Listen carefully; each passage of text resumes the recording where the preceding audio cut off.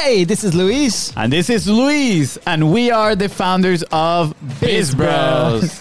This episode was recorded at a PodMax Propellify virtual event. And if you don't know, Propellify is an amazing event that will take place virtually from October 5th to October 9th, and it's also their 5th annual event.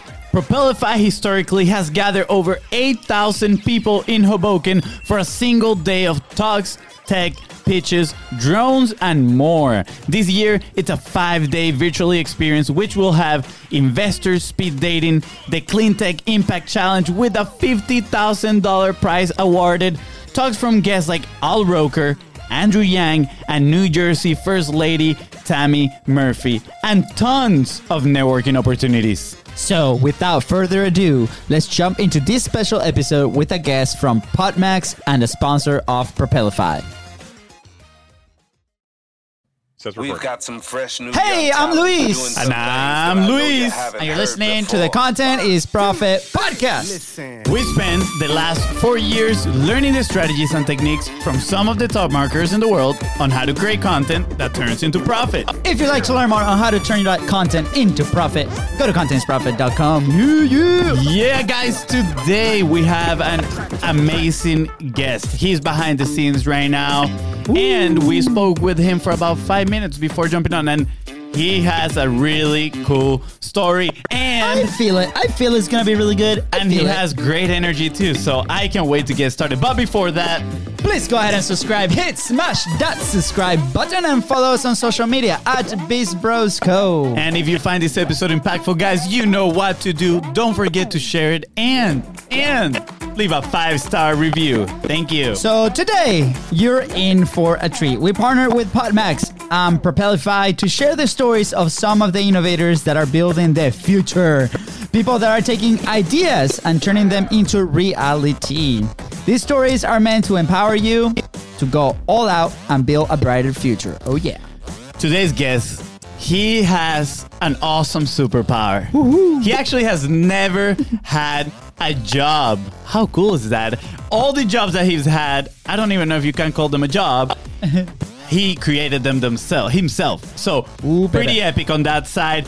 Also, he took a company public without any investing whatsoever. Like no money raised. That is a feat by itself. Yeah. So congrats on that. Fun story. He's actually really proud of that he lost every single penny ever he made, and then he got it back. So I'm really interested to kind of dive into that side of the story. He actually pointed out that was a really, really cool story. Ooh, baby. And just putting it out there. In case you want to fly to the Bahamas, guy, he's your guy. just call him because he loves to fly planes. And he is the founder of Voice Next, which we're going to be talking about in today's episode. So please welcome founder of Voice Next, and someone you can learn a lot from, Mr. Mike Galkin. Welcome, Mike. Welcome. Great to be here. Awesome, man. We're so excited. We're just chatting off camera, and you see Mike right now has like the full headset, microphone ready to go, and we're like, oh man, you speak our language. This is awesome. Let's go. Dude, Mike, super honor. Thank you for being here on the show. Tell us a little bit about yourself. Like, who's Mike? Obviously, very interesting things that we kind of chatted about for like 5 minutes. Like, who are you and like what are you doing now? I've been running a voice over IP phone company I founded in 2004 after having lost every penny I ever made. But we'll get to that in a little bit. So yes. I'm ready. I'm ready for the story. Let's see. It all started a long time ago. The earth cooled now. So I'm a freshman in college. My roommate is a business major. I'm actually a biology major. I was pre-med. I was not planning to even go into business. And my freshman year roommate, it was the early 80s. And back then in the U.S., we had very expensive. It was 31 cents a minute to make long distance calls, and my roommate owed me about $300 for a phone bill that he didn't have. So he decided to borrow money from his dad to pay me back, and he came with this idea. And he was a business major. He said, let's start a storage company for students at our college. which we did. So I took my $300, he took $300, and we took $600 and we started that business. And I kind of tell people I got my MBA my freshman year in college because we made every possible business mistake you could possibly ever make because we were only 18 and we didn't even know any better. So yeah, we were too naive. So one of the biggest mistakes we made was, if you've ever been in a building, these are dorms and everything. There were elevators, and the idea was we would go to your dorm, pick up your stuff, bring it down, store it, and then return it to you in the fall. Pretty simple concept. Yeah.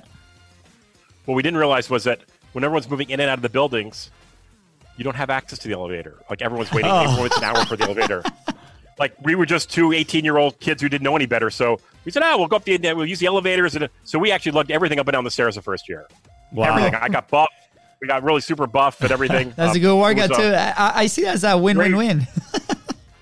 It was, but we never made money. We barely broke even the first year. Yeah. Mistake number 2 we made was that we went around and collected a $20 deposit from people. So you couldn't store something with us unless you gave us a deposit. And we didn't need the deposit. We just needed the parents to pay, which they always did. So sending the bill home was a concept we just didn't get. We didn't need the money. We didn't need the money now. We needed the money ultimately. So yeah, taking deposits, the number of people who would store with us. We got a storage place 21 miles from campus. So we'd fill up a big, huge 24-foot truck. We drive it a half hour. It'd take us an hour or two to unload and then bring it back. We were late for everything. We were never able to keep schedules. So I'm telling you, it was my MBA, my work, School of Hard Knocks MBA that I earned in my freshman year of college. That's such a... Sorry, that's just a fun story because, a lot of people, we're actually like, before jumping on this interview, we're watching this show is a different podcast with a guy that is a massive YouTube creator, 500,000 followers. Like he followed his dream dropping out of college, right? And then they asked him that question. It's like, will you recommend that to somebody else? And his answer was really interesting. And, we'll dive into that. But your story was like, man, like I just like took action and started implementing and doing. And by that, I just sped up the process, the learning process very quickly. And, you call them mistakes, but I'm sure they're very big lessons too that you now apply also to your companies. Great lessons, yes. Absolutely. So lessons, thank you for sharing that also. Okay, so continue. Sorry, we're going to be like the commercial breaks. No, not a problem. So year 2, we fixed all those problems. We tripled sales because we worked everything out. We were storing stuff 1 mile from campus. We got a big place. We, instead of picking up the door, we changed the R to an M. Instead of we picked up at your door, we picked up at the dorm. So now you have to bring the stuff downstairs yourself. And we went to that dorm at, say, 10 o'clock in the morning, at 3 o'clock in the afternoon. We'd pick it up, put it in a van. If we had too much stuff, we'd keep going back there with one van. But if we had to go at 1 o'clock to be someplace else, we'd take one van and go there and start the other. So we were always on time. Yeah. We had great customer service, great, we fixed all the problems with logistics, the problems with our naivety and not knowing, we fixed all those problems. And ultimately, when I graduated, I sold that business to the college.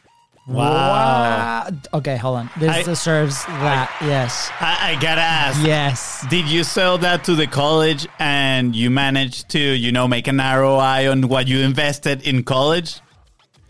Like, did you recover the money? No. Yeah. I didn't do. No, it was about a half a year worth of tuition.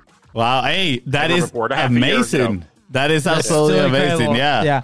I mean, if you go to college where we were, that's I take that back. It was actually probably closer to like 75, 80 grand in today's dollars. Yeah. Wow. Beautiful. Yeah, that is so cool. That is such a cool story. Like, hey, I went to college and then my college paid me when I graduated.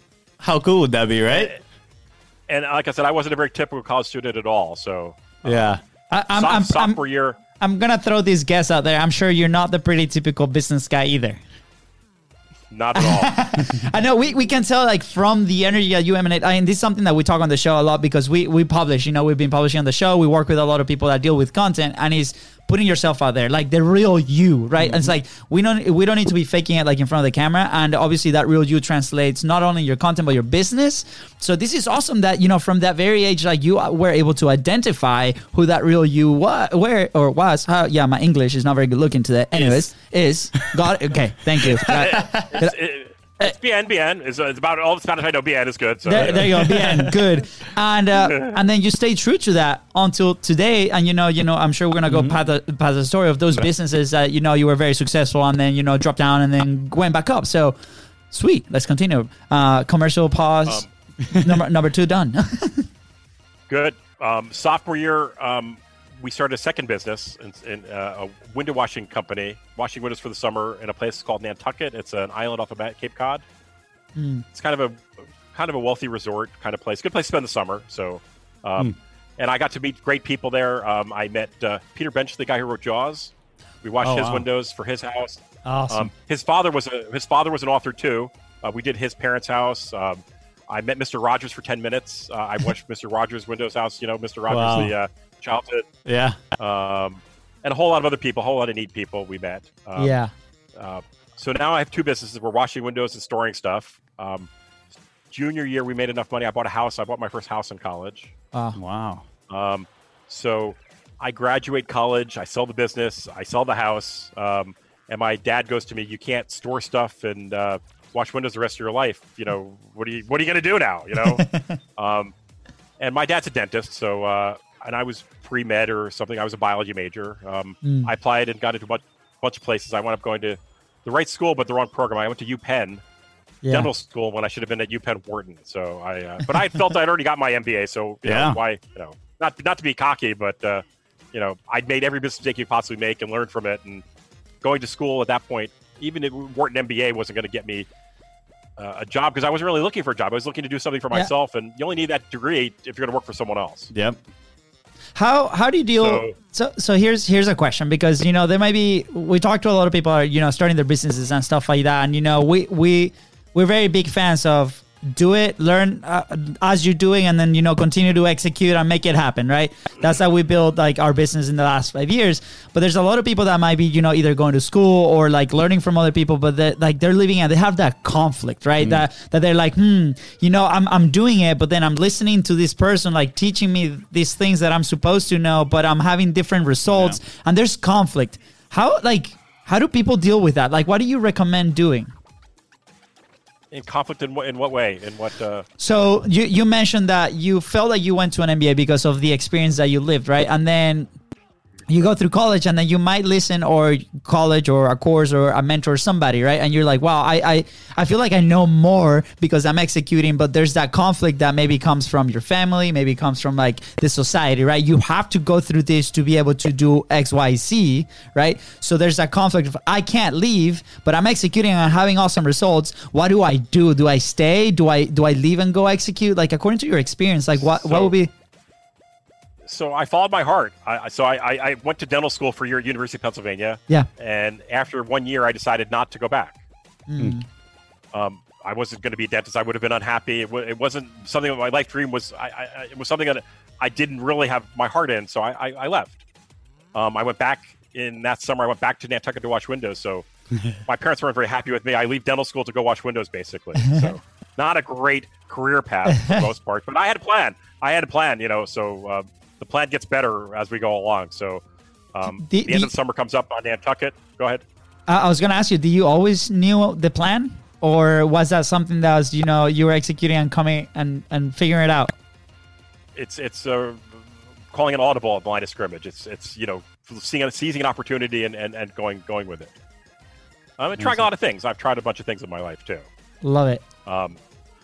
So I leave Nantucket after that, and it's the end of the year.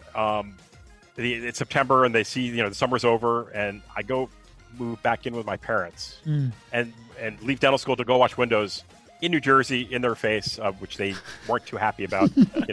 What are you doing with your life, kind of thing. So, but things went along, and maybe about a month after washing windows in New Jersey, somebody asked me about this thing called pressure washing. So I was cleaning some house, and down the block somebody was pressure washing, and I quickly realized that the hourly rate for pressure washing was 3 or 4 times that of window washing. Wow. So I pivoted on the dime, and we became a pressure washing company, and we ultimately found our niche in that market was between the $50,000 and $250,000 job. We were doing back then a lot of buildings in Hoboken and Jersey City and Newark and Brooklyn. We're all going from apartment buildings to condos and co-ops. What we would do is we would go in and acid wash the fronts of the buildings and make them look brand new. Make an old building look new by refreshing the brick and making it look, taking out years of grime by literally acid washing out all the dirt out of the building. Yeah. And those were big jobs. We were usually on a job for anywhere from a week to a month, Wow.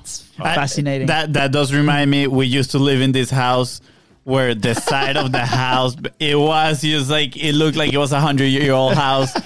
And we actually brought a guy that pressure washed it on the side. And I was like, wow, like that looks amazing. New, right? Yeah. Great. We got the neighbors to stop by and we're like, hey guys, nice to meet you. And we're like, we've been living here for the last 3 years. And they're like, oh, we thought we had new neighbors. Yeah. Dude, but you guys got watched too, I guess, right? We what? Sorry? You guys got washed too with the pressure washer. Absolutely, they watched you too, right? Yeah. Absolutely. Our accents got washed out.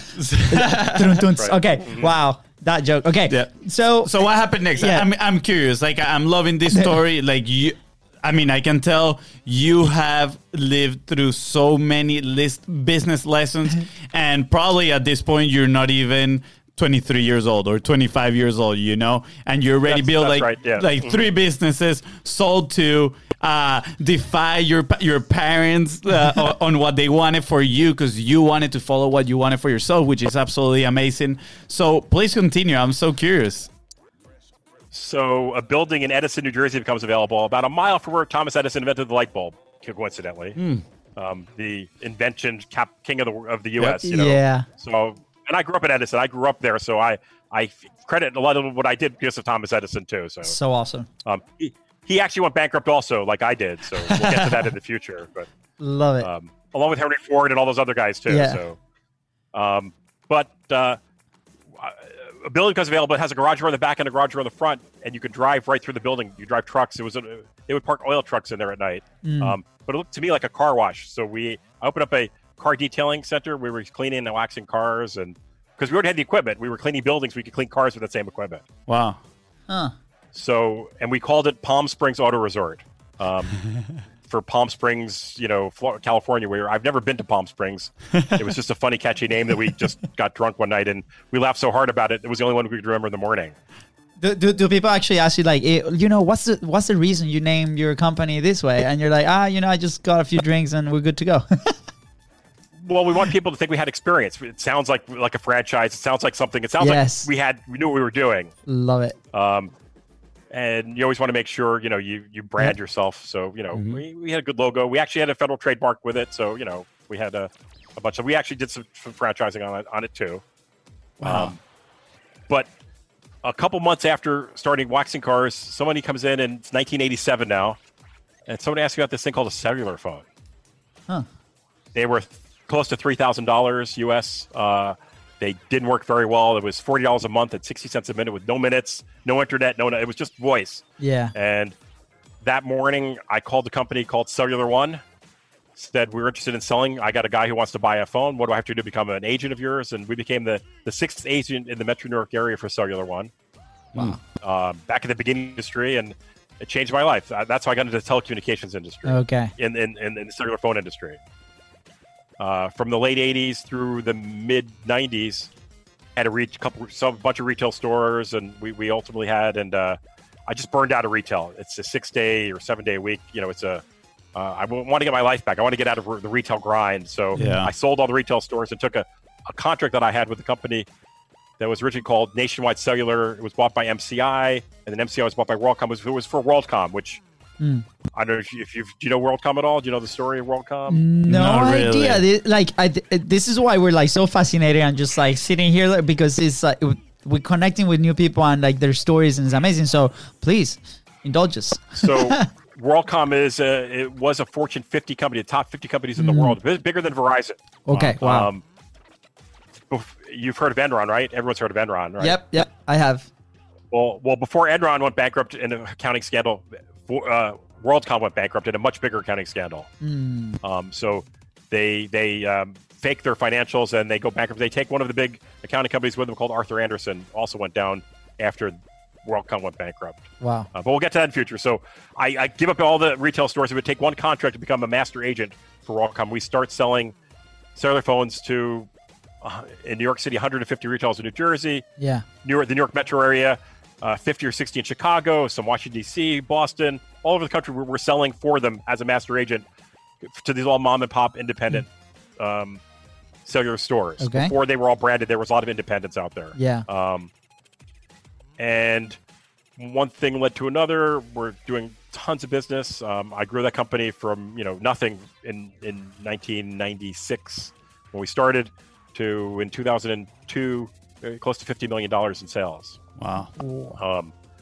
We're selling a lot of phones for WorldCom.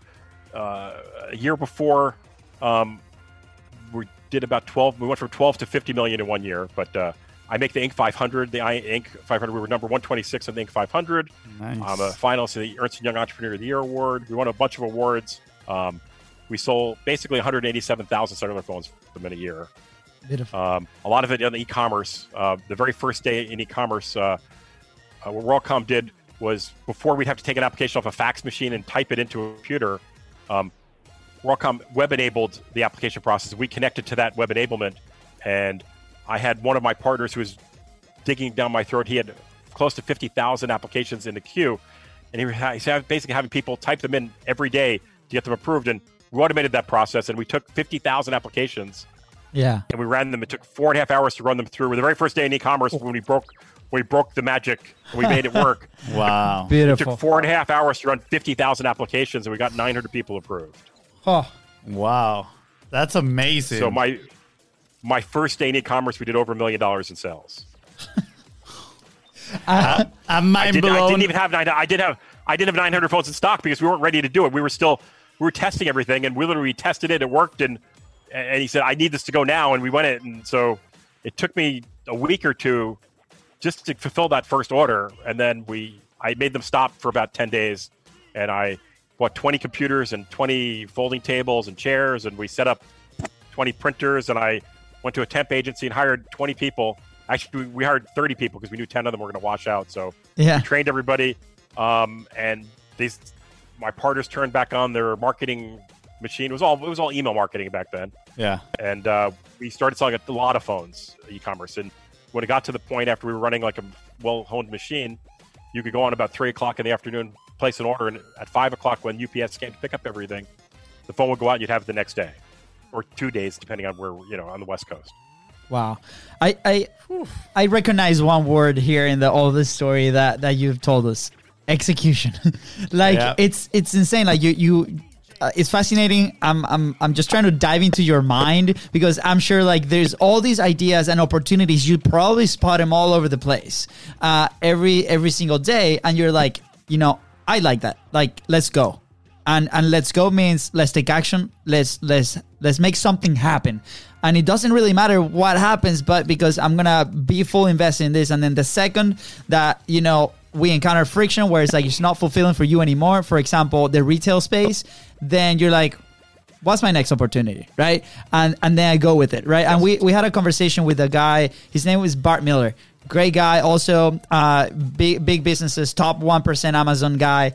And we're talking about identities, right? And how people can have different identities. And one of the messages that we listen a lot in our marketplace, like, okay, you got to be that one guy, that one person, and that's the one thing that you always do forever and ever, right?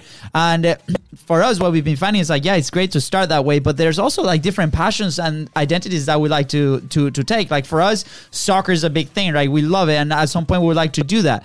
And now I'm looking at you, and it is the business identity, right? You're a business guy. You look for opportunities and you execute, and it doesn't matter where that is, you will find it, and then through execution have massive success. I'm assuming through a lot of interactions and different things and mini failures, and obviously it's going to look like a roller coaster, I'm guessing, but at the end of the day, it's so awesome, and I think it's allowing us to like look at the business side of things with a very different eye, and also for the audience that might be starting a business, be like, it's okay that has an end date. Just make sure you make the most out of it, learn your lesson. Yep. If you want to make some cash, awesome, and then you can move on to the next passion, right? Yeah, I'm a little curious on how do you see these opportunities? Because first business, storage, then window, then the windows, then the pressure washing, then the car wash, now the cellular, right? Is it that you had problems with storing things yourself, and you were like, hey, let me create a solution for this? Or you were in a solution mindset? I'm curious on how do you find all these opportunities when there are people out there struggling to just find one, right? You're always looking. Listen, I read voraciously. You just have to look around. There's an opportunity in everything. Yeah. Is there like a pattern that you follow? You're like, hey, I spot something, and then there's like different elements that they need to hit your list for you to pursue that opportunity? So most people are afraid of big businesses. They think a big business can crush them, but big businesses are like oil tankers. They can't turn on the dime. I outcompeted WorldCom. WorldCom was the top 50 company in the world. I outcompeted them because I turned on a dime. I knew how to, I could outmarket them. I knew their go-to-market before because I talked to them about go-to-market. We talked about it together, and I said, listen, I'm going to go to market better than you. Because do you care? He goes, no, because certain people are going to want to get paid better and get paid better by going to you, and there's certain people who care about going through corporate and having that corporate relationship. So, we want all the business. So they were smart guys. Those guys were very smart. So they let me compete against them, even on price. They were not upset about that because if you're upfront with your partners, we weren't really competitors. We were selling to different marketplaces to the most part. Yeah. Wow. Yeah. Something I've noticed is that you have you haven't mentioned this word, but you have a very good understanding on positioning, right? Like I've noticed that all your business, the way you position yourself is, you even mentioned it on the name of the car wash, right? Like you position it as Paul Spring Auto Spa. Yeah. And I found that super interesting because immediately positioned you as the elite of car wash, right? And I'm sure just the name will attract a lot of people. And then with your marketing knowledge and all that, you get to grow these businesses. So thank you for sharing that. Like this has been incredible. I'm curious to, and I feel like we still haven't got to the good part where you lose everything and then get it back. We haven't got to there, right? Let's keep going. So, October 1st, 2001, we go public in a reverse merger, which we don't raise any money in a reverse merger. Reverse merger is you become a private company, you become a public company, and we're ready to raise some money. We had it all lined up, a couple $1 million of outside investment. The first time we were going to take some money, and it was 20 days after September 11th in the U.S. So it was a bad time in the country, but for financial, because the financial markets were reeling. There was a horrible time for the financial industry back then. We were now newly public company with no money. No money. We were doing a lot of sales. Yes, but we were profitable. But we were looking to grow even quicker. We found out we actually didn't need the money because after 9/11, if you didn't have a cellular phone in the U.S., you got one. I think on the entire globe, that was the year that everybody got a phone for their kids. Yeah. If you had a 10-year-old kid, you gave him a phone that year because you wanted to make sure that you could contact him if anything went wrong, if the world was falling apart.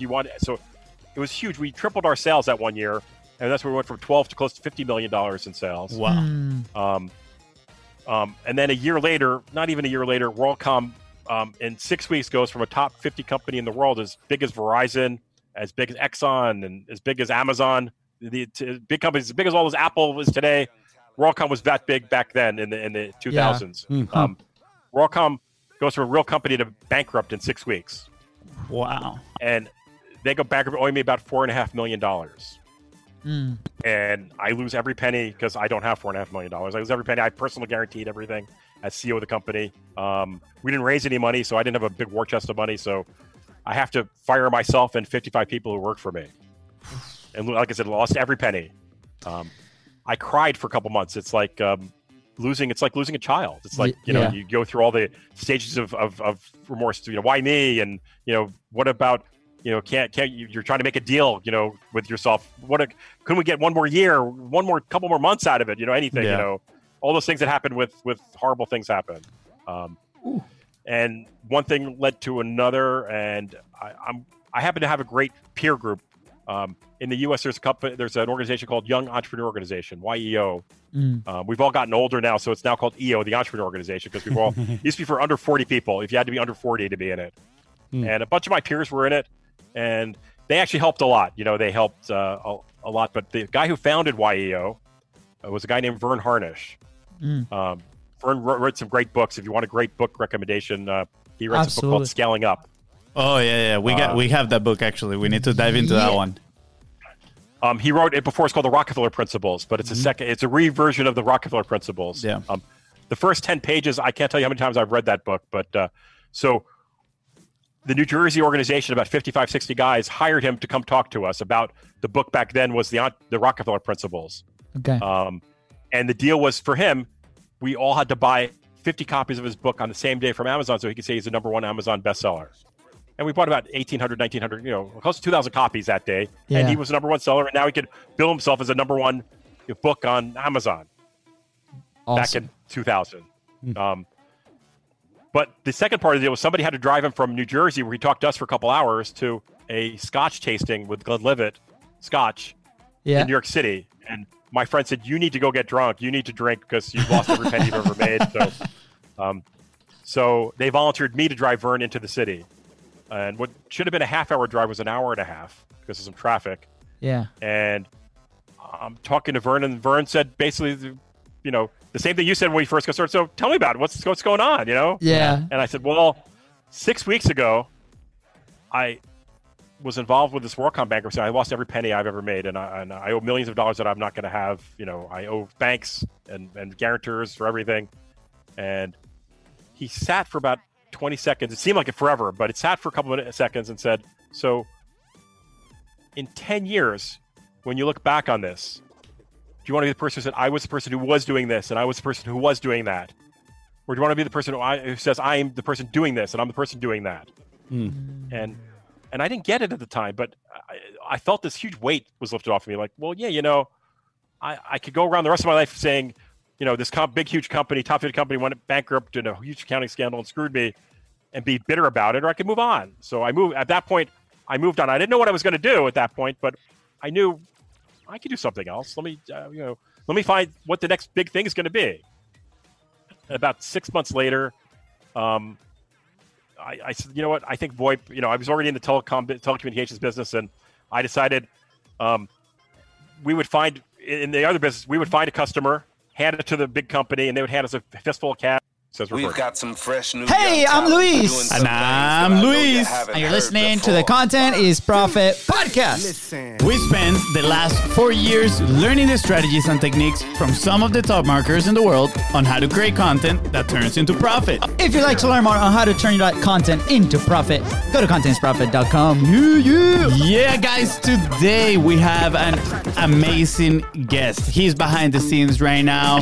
And we spoke with him for about 5 minutes before jumping on, and he has a really cool story. And I feel it's gonna be really good. And he has great energy too, so I can't wait to get started. But before that, please go ahead and subscribe. Smash that subscribe button and follow us on social media at BizBrosCo. And if you find this episode impactful, guys, you know what to do. Don't forget to share it and leave a 5-star review. Thank you. So today, you're in for a treat. We partnered with PodMax and Propelify to share the stories of some of the innovators that are building the future.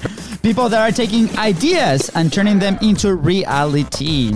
These stories are meant to empower you to go all out and build a brighter future. Oh yeah. Today's guest, he has an awesome superpower. Woo-hoo. He actually has never had a job. How cool is that? All the jobs that he's had, I don't even know if you can call them a job.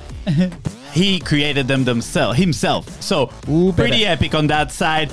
Also, he took a company public without any investing whatsoever. Like no money raised. That is insane. A feat by itself. Yeah. So congrats on that. Fun story. He's actually really proud of that he lost every single penny ever he made, and then he got it back. So I'm really interested to kind of dive into that side of the story. He actually pointed out that was a really, really cool story. Ooh, baby. And just putting it out there. In case you want to fly to the Bahamas, guy, he's your guy. Just call him because he loves to fly planes. And he is the founder of Voice Next, which we're going to be talking about in today's episode. So please welcome founder of Voice Next, and someone you can learn a lot from, Mr. Mike Gotkin! Welcome, Mike. Welcome. Great to be here. Awesome, man. We're so excited. We're just chatting off camera, and you see Mike right now has like the full headset, microphone ready to go, and we're like, oh man, you speak our language. This is awesome. Let's go. Dude, Mike, super honor. Thank you for being here on the show. Tell us a little bit about yourself. Like, who's Mike? Obviously, very interesting things that we kind of chatted about for like 5 minutes. Like, who are you, and like, what are you doing now? I've been running a voice over IP phone company I founded in 2004 after having lost every penny I ever made. But we'll get to that in a little bit. So maybe I'll just start the story. I'm ready. I'm ready for the story. Let's see. It all started a long time ago. The earth cooled now. So I'm a freshman in college. My roommate is a business major. I'm actually a biology major. I was pre-med. I was not planning to even go into business. And my freshman year roommate, it was the early 80s. And back then in the U.S., we had very expensive. It was 31 cents a minute to make long distance calls. And my roommate owed me about $300 for a phone bill that he didn't have. So he decided to borrow money from his dad to pay me back. And he came with this idea. And he was a business major. He said, let's start a storage company for students at our college, which we did. So I took my $300, he took $300, and we took $600 and we started that business. And I kind of tell people I got my MBA my freshman year in college because we made every possible business mistake you could possibly ever make because we were only 18 and we didn't even know any better. So we were too naive. So one of the biggest mistakes we made was, if you've ever been in a building, these are dorms and everything. There was elevators, and the idea was we would go to your dorm, pick up your stuff, bring it down, store it, and then return it to you in the fall. Pretty simple concept. Yeah. What we didn't realize was that when everyone's moving in and out of the buildings, you don't have access to the elevator. Like, everyone's waiting 8 minutes an hour for the elevator. Like, we were just two 18-year-old kids who didn't know any better. So we said, we'll go up we'll use the elevators. And so we actually lugged everything up and down the stairs the first year. Wow. Everything. I got buff. We got really super buff and everything. That's a good workout too. I see that as a win-win-win. It was, but we never made money. We barely broke even the first year. Yeah. Mistake number 2 we made was that we went around and collected a $20 deposit from people. So you couldn't store something with us unless you gave us a deposit. And we didn't need the deposit. We just needed the parents to pay, which they always did. So sending the bill home was a concept we just didn't get. We didn't need the money. We didn't need the money now. We needed the money ultimately. So taking deposits, the number of people who would store with us. We got a storage place 21 miles from campus. So we'd fill up a big, huge 24-foot truck. We'd drive it a half hour. It'd take us an hour or two to unload and then bring it back. We were late for everything. We were never able to keep schedules. So I'm telling you, it was my MBA, my work School of Hard Knocks MBA that I earned in my freshman year of college. That's such a...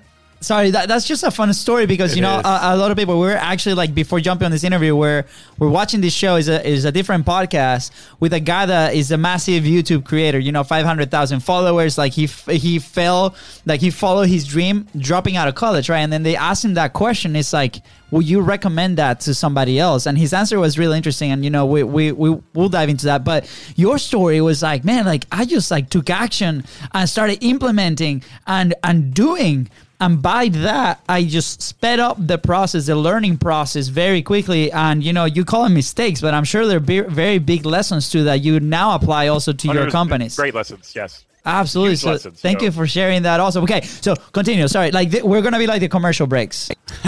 No, not a problem. So year 2, we fixed all those problems. We tripled sales because we worked everything out. We were storing stuff 1 mile from campus. We got a big place. We, instead of picking up the door, we changed the R to an M. Instead of we picked up at your dorm, we picked up at the dorm. So now you have to bring the stuff downstairs yourself. And we went to that dorm at, say, 10 o'clock in the morning, at 3 o'clock in the afternoon. We'd pick it up, put it in a van. If we had too much stuff, we'd keep going back there with one van. But if we had to go at 1 o'clock to be someplace else, we'd take one van and go there and start the other. So we were always on time. Yeah. We had great customer service, great, we fixed all the problems with logistics, the problems with our naivety and not knowing, we fixed all those problems. And ultimately, when I graduated, I sold that business to the college. Wow. Okay, hold on. This deserves that. Yes. I gotta ask. Yes. Did you sell that to the college and you managed to, make an ROI on what you invested in college? Like, did you recover the money? No. Yeah. I didn't do. No, it was about a half a year worth of tuition. Wow. Hey, that is amazing. That is absolutely amazing. Yeah. Yeah. I mean, if you go to college where we were, that's I take that back. It was actually probably closer to like 75, 80 grand in today's dollars. Yeah. Wow. Beautiful. Yeah, that is so cool. That is such a cool story. Like, hey, I went to college and then my college paid me when I graduated. How cool would that be, right? And like I said, I wasn't a very typical college student at all. So yeah. Sophomore year. I'm going to throw this guess out there. I'm sure you're not the pretty typical business guy either. Not at all. I know we can tell like from the energy that you emanate. And this is something that we talk on the show a lot because we publish, we've been publishing on the show. We work with a lot of people that deal with content and is putting yourself out there, like the real you, right? And it's like, we don't need to be faking it like in front of the camera. And obviously that real you translates not only your content, but your business. So this is awesome that, from that very age, like you were able to identify who that real you was. How, yeah, my English is not very good looking today. Anyways, got it. Okay. Thank you. It's bien. It's about all the Spanish I know. Bien is good. So. There you go. Bien, good. And then you stay true to that until today. And I'm sure we're gonna go past the story of those businesses that you were very successful and then dropped down and then went back up. So sweet. Let's continue. Commercial pause. Number 2 done. Good. Sophomore year, we started a second business in a window washing company, washing windows for the summer in a place called Nantucket. It's an island off of Cape Cod. It's kind of a wealthy resort kind of place. Good place to spend the summer. So, and I got to meet great people there. I met Peter Bench, the guy who wrote Jaws. We washed his windows for his house. Awesome. His father was an author too. We did his parents' house. I met Mr. Rogers for 10 minutes. I watched Mr. Rogers' Windows house. Mr. Rogers, the childhood. Yeah. And a whole lot of other people, a whole lot of neat people we met. So now I have 2 businesses. We're washing windows and storing stuff. Junior year, we made enough money. I bought a house. I bought my first house in college. Wow. So I graduate college. I sell the business. I sell the house. And my dad goes to me, you can't store stuff and wash windows the rest of your life. What are you going to do now? And my dad's a dentist. So, and I was pre-med or something. I was a biology major. I applied and got into a bunch of places. I wound up going to the right school, but the wrong program. I went to UPenn dental school when I should have been at UPenn Wharton. So but I felt I'd already got my MBA. So why, not to be cocky, but I'd made every business mistake you possibly make and learned from it. And going to school at that point, even at Wharton MBA wasn't going to get me a job because I wasn't really looking for a job. I was looking to do something for myself, and you only need that degree if you're going to work for someone else. Yep. How do you deal? So here's a question because there might be, we talk to a lot of people starting their businesses and stuff like that, and we're very big fans of do it, learn as you're doing, and then continue to execute and make it happen, right? That's how we build like our business in the last 5 years. But there's a lot of people that might be either going to school or like learning from other people, but they're living and they have that conflict, right? That they're like, I'm doing it, but then I'm listening to this person like teaching me these things that I'm supposed to know, but I'm having different results, and there's conflict. How do people deal with that? Like, what do you recommend doing? In conflict in what way? In what? So you mentioned that you felt like you went to an MBA because of the experience that you lived, right? And then you go through college, and then you might listen or college or a course or a mentor or somebody, right? And you're like, wow, I feel like I know more because I'm executing, but there's that conflict that maybe comes from your family, maybe comes from like the society, right? You have to go through this to be able to do X, Y, Z, right? So there's that conflict of I can't leave, but I'm executing and having awesome results. What do I do? Do I stay? Do I leave and go execute? Like according to your experience, like what would be? So I followed my heart. I went to dental school for University of Pennsylvania. Yeah. And after 1 year, I decided not to go back. I wasn't going to be a dentist. I would have been unhappy. It wasn't something that my life dream was. It was something that I didn't really have my heart in. So I left. I went back in that summer. I went back to Nantucket to wash windows. So my parents weren't very happy with me. I leave dental school to go wash windows, basically. So not a great career path for the most part. But I had a plan. So the plan gets better as we go along. So the end of the summer comes up on Nantucket. Go ahead.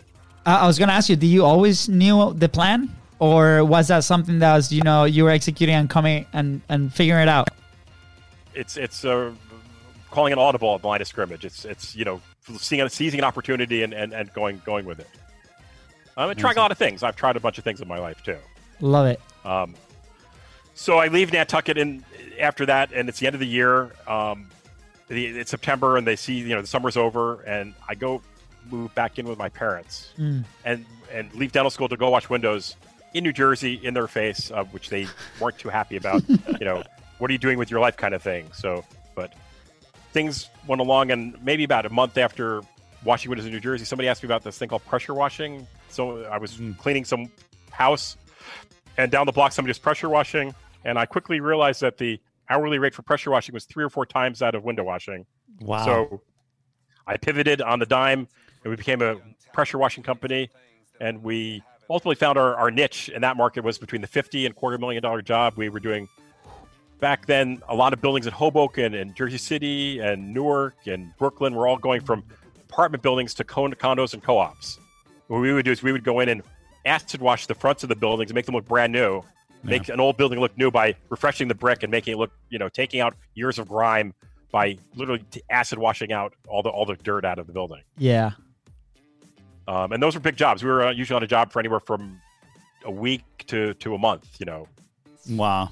Fascinating. That does remind me, we used to live in this house where the side of the house, it was just like, it looked like it was 100-year-old house. And we actually brought a guy that pressure washed it on the side. And I was like, wow, like that looks amazing. Right? Yeah. Great. We got the neighbors to stop by, and we're like, "Hey guys, nice to meet you." And we're like, "We've been living here for the last 3 years," and they're like, "Oh, we thought we had new neighbors." Yeah, dude. But you guys got washed too, I guess, right? We what? Sorry. You guys got washed too with the pressure washer. Absolutely, they washed you too, right? Yeah. Absolutely. Our accents got washed out. Right. Okay. Wow. That joke. Okay. Yeah. So what happened next? Yeah. I'm curious. Like, I'm loving this story. Like I can tell you have lived through so many business lessons, and probably at this point you're not even 23 years old or 25 years old, and you already built like 3 businesses, sold to, defy your parents on what they wanted for you because you wanted to follow what you wanted for yourself, which is absolutely amazing. So please continue. I'm so curious. So a building in Edison, New Jersey becomes available about a mile from where Thomas Edison invented the light bulb, coincidentally. The invention king of the U.S., Yeah. So, and I grew up in Edison. I grew up there, so I credit a lot of what I did because of Thomas Edison, too. So awesome. He actually went bankrupt also, like I did, so we'll get to that in the future. But love it. Along with Henry Ford and all those other guys, too. Yeah. So,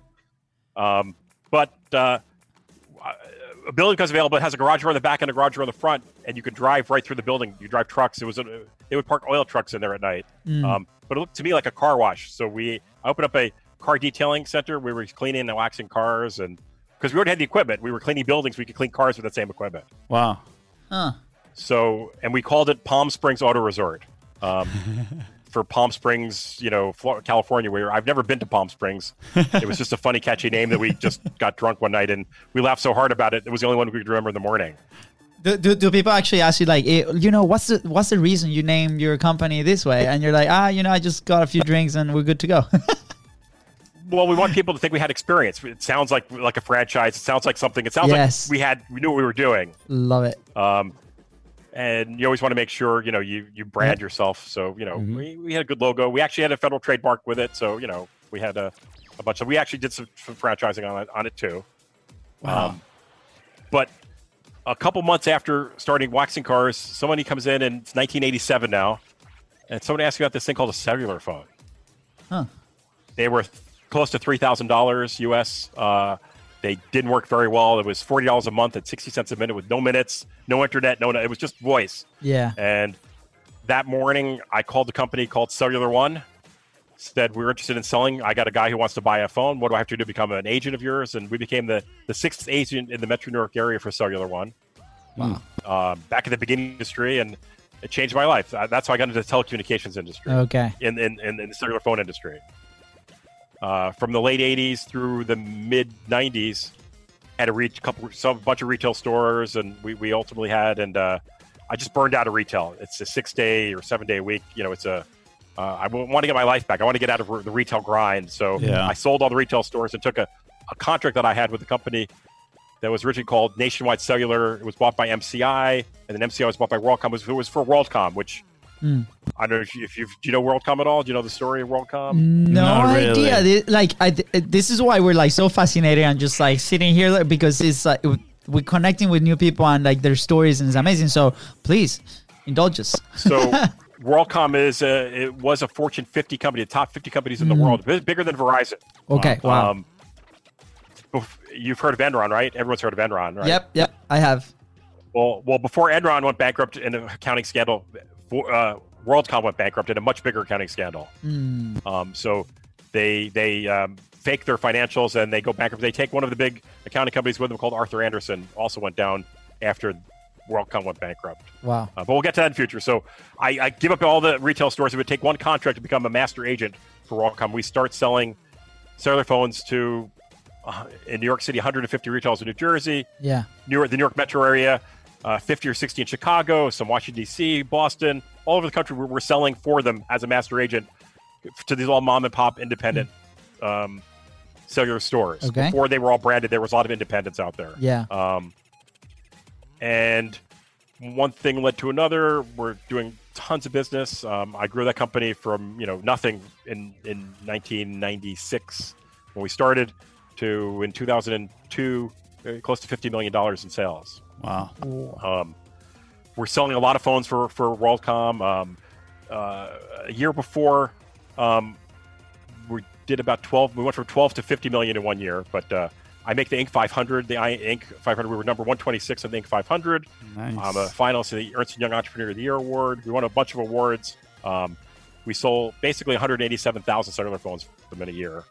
Beautiful. A lot of it on the e-commerce. The very first day in e-commerce, what WorldCom did was, before we'd have to take an application off a fax machine and type it into a computer, WorldCom web-enabled the application process. We connected to that web enablement, and I had one of my partners who was digging down my throat. He had close to 50,000 applications in the queue, and he's basically having people type them in every day to get them approved, and we automated that process, and we took 50,000 applications.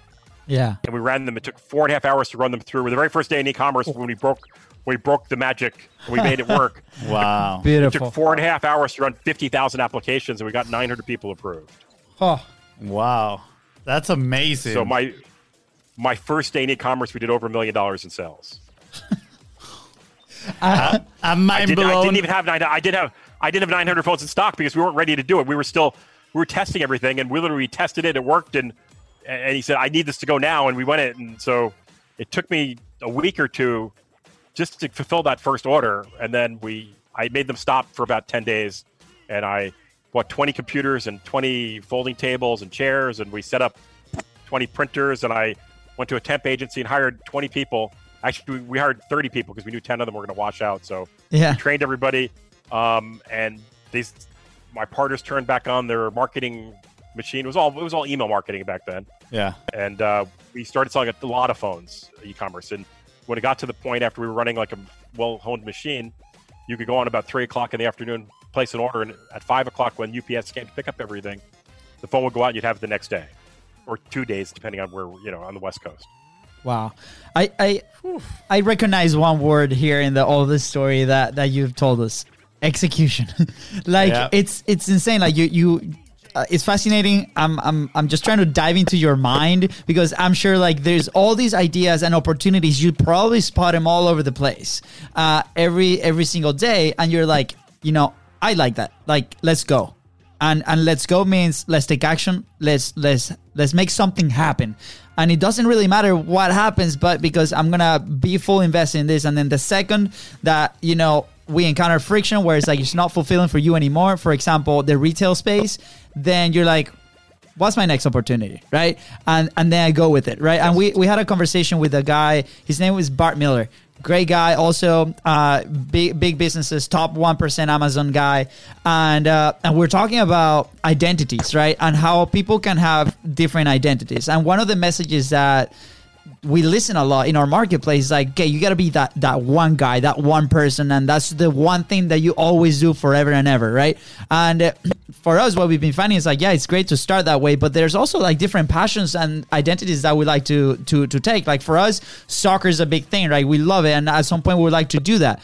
And now I'm looking at you, and it is the business identity, right? You're a business guy. You look for opportunities and you execute, and it doesn't matter where that is, you will find it, and then through execution have massive success. I'm assuming through a lot of interactions and different things and mini failures, and obviously it's going to look like a roller coaster, I'm guessing. But at the end of the day, it's so awesome, and I think it's allowing us to like look at the business side of things with a very different eye, and also for the audience that might be starting a business, be like, it's okay that has an end date.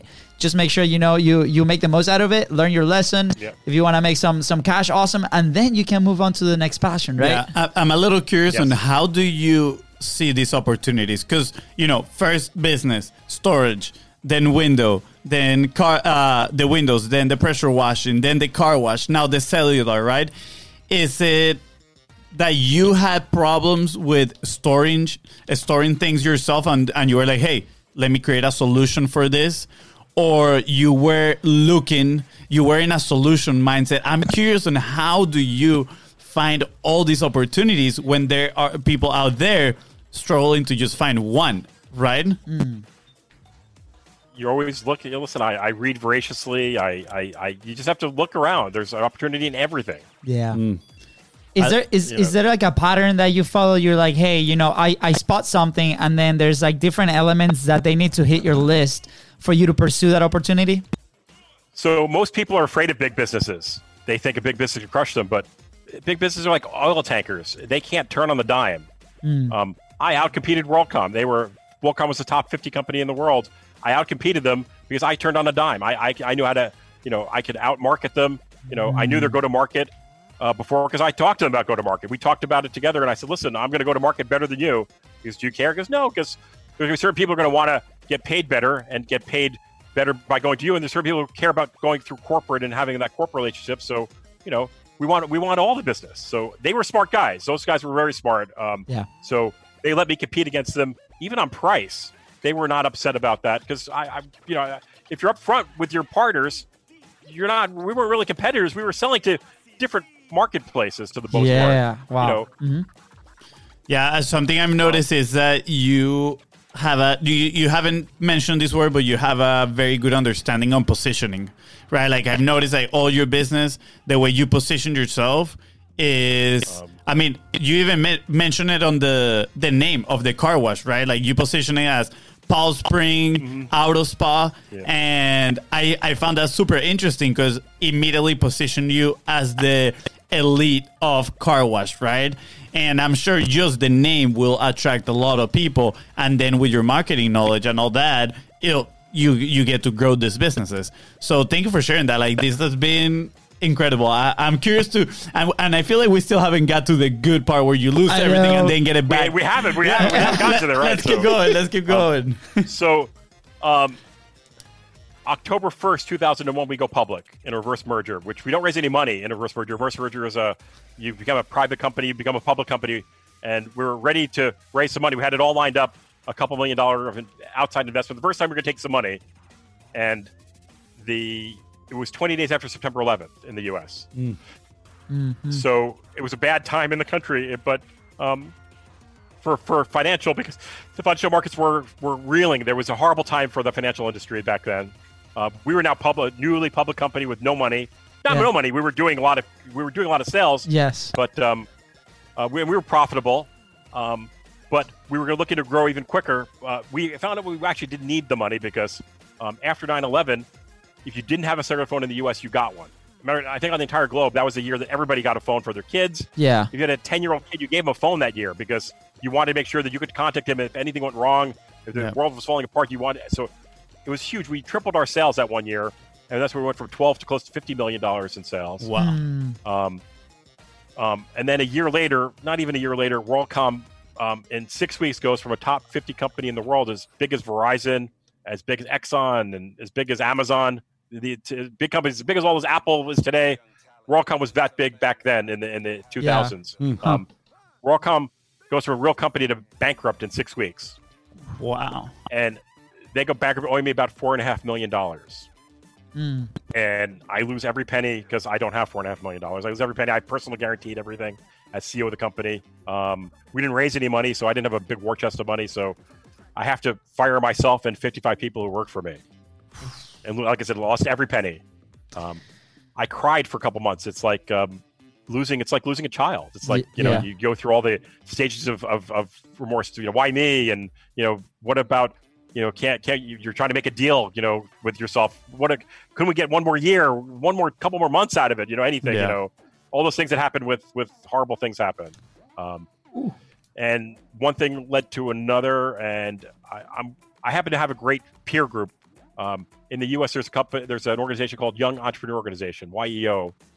We've all gotten older now, so it's now called EO, the Entrepreneur Organization, because we've all used to be for under 40 people. If you had to be under 40 to be in it, and a bunch of my peers were in it, and they actually helped a lot. They helped a lot. But the guy who founded YEO was a guy named Vern Harnish. Vern wrote some great books. If you want a great book recommendation, he writes a book called Scaling Up. Oh yeah. We have that book actually. We need to dive into that one. He wrote it before. It's called the Rockefeller Principles, but it's it's a reversion of the Rockefeller Principles. Yeah. The first 10 pages, I can't tell you how many times I've read that book, but so the New Jersey organization, about 55, 60 guys, hired him to come talk to us about the book. Back then was the Rockefeller Principles. Okay. And the deal was for him, we all had to buy 50 copies of his book on the same day from Amazon, so he could say he's the #1 Amazon bestseller. And we bought about 1,800, 1,900, close to 2,000 copies that day. Yeah. And he was the #1 seller. And now he could bill himself as a #1 book on Amazon back in 2000. But the second part of the deal was somebody had to drive him from New Jersey, where he talked to us for a couple hours, to a Scotch tasting with Glenlivet Scotch in New York City. And my friend said, you need to go get drunk. You need to drink because you've lost every penny you've ever made. So they volunteered me to drive Vern into the city. And what should have been a half-hour drive was an hour and a half because of some traffic. Yeah. And I'm talking to Vern, and Vern said basically, the same thing you said when we first got started. So tell me about it. What's going on, Yeah. And I said, well, 6 weeks ago, I was involved with this WorldCom bankruptcy. I lost every penny I've ever made, and I owe millions of dollars that I'm not going to have. I owe banks and guarantors for everything. And he sat for about 20 seconds. It seemed like it forever, but it sat for a couple of seconds and said, so in 10 years, when you look back on this, do you want to be the person who said, I was the person who was doing this, and I was the person who was doing that? Or do you want to be the person who says, I am the person doing this, and I'm the person doing that? And I didn't get it at the time, but I felt this huge weight was lifted off of me. Like, well, yeah, I could go around the rest of my life saying, this big, huge company, top 50 company went bankrupt in a huge accounting scandal and screwed me, and be bitter about it, or I could move on. So at that point, I moved on. I didn't know what I was going to do at that point, but I knew I could do something else. Let me find what the next big thing is going to be. And about 6 months later, I said, you know what? I think VoIP. I was already in the telecommunications business, and I decided we would find in the other business, we would find a customer, hand it to the big company, and they would hand us a fistful of cash.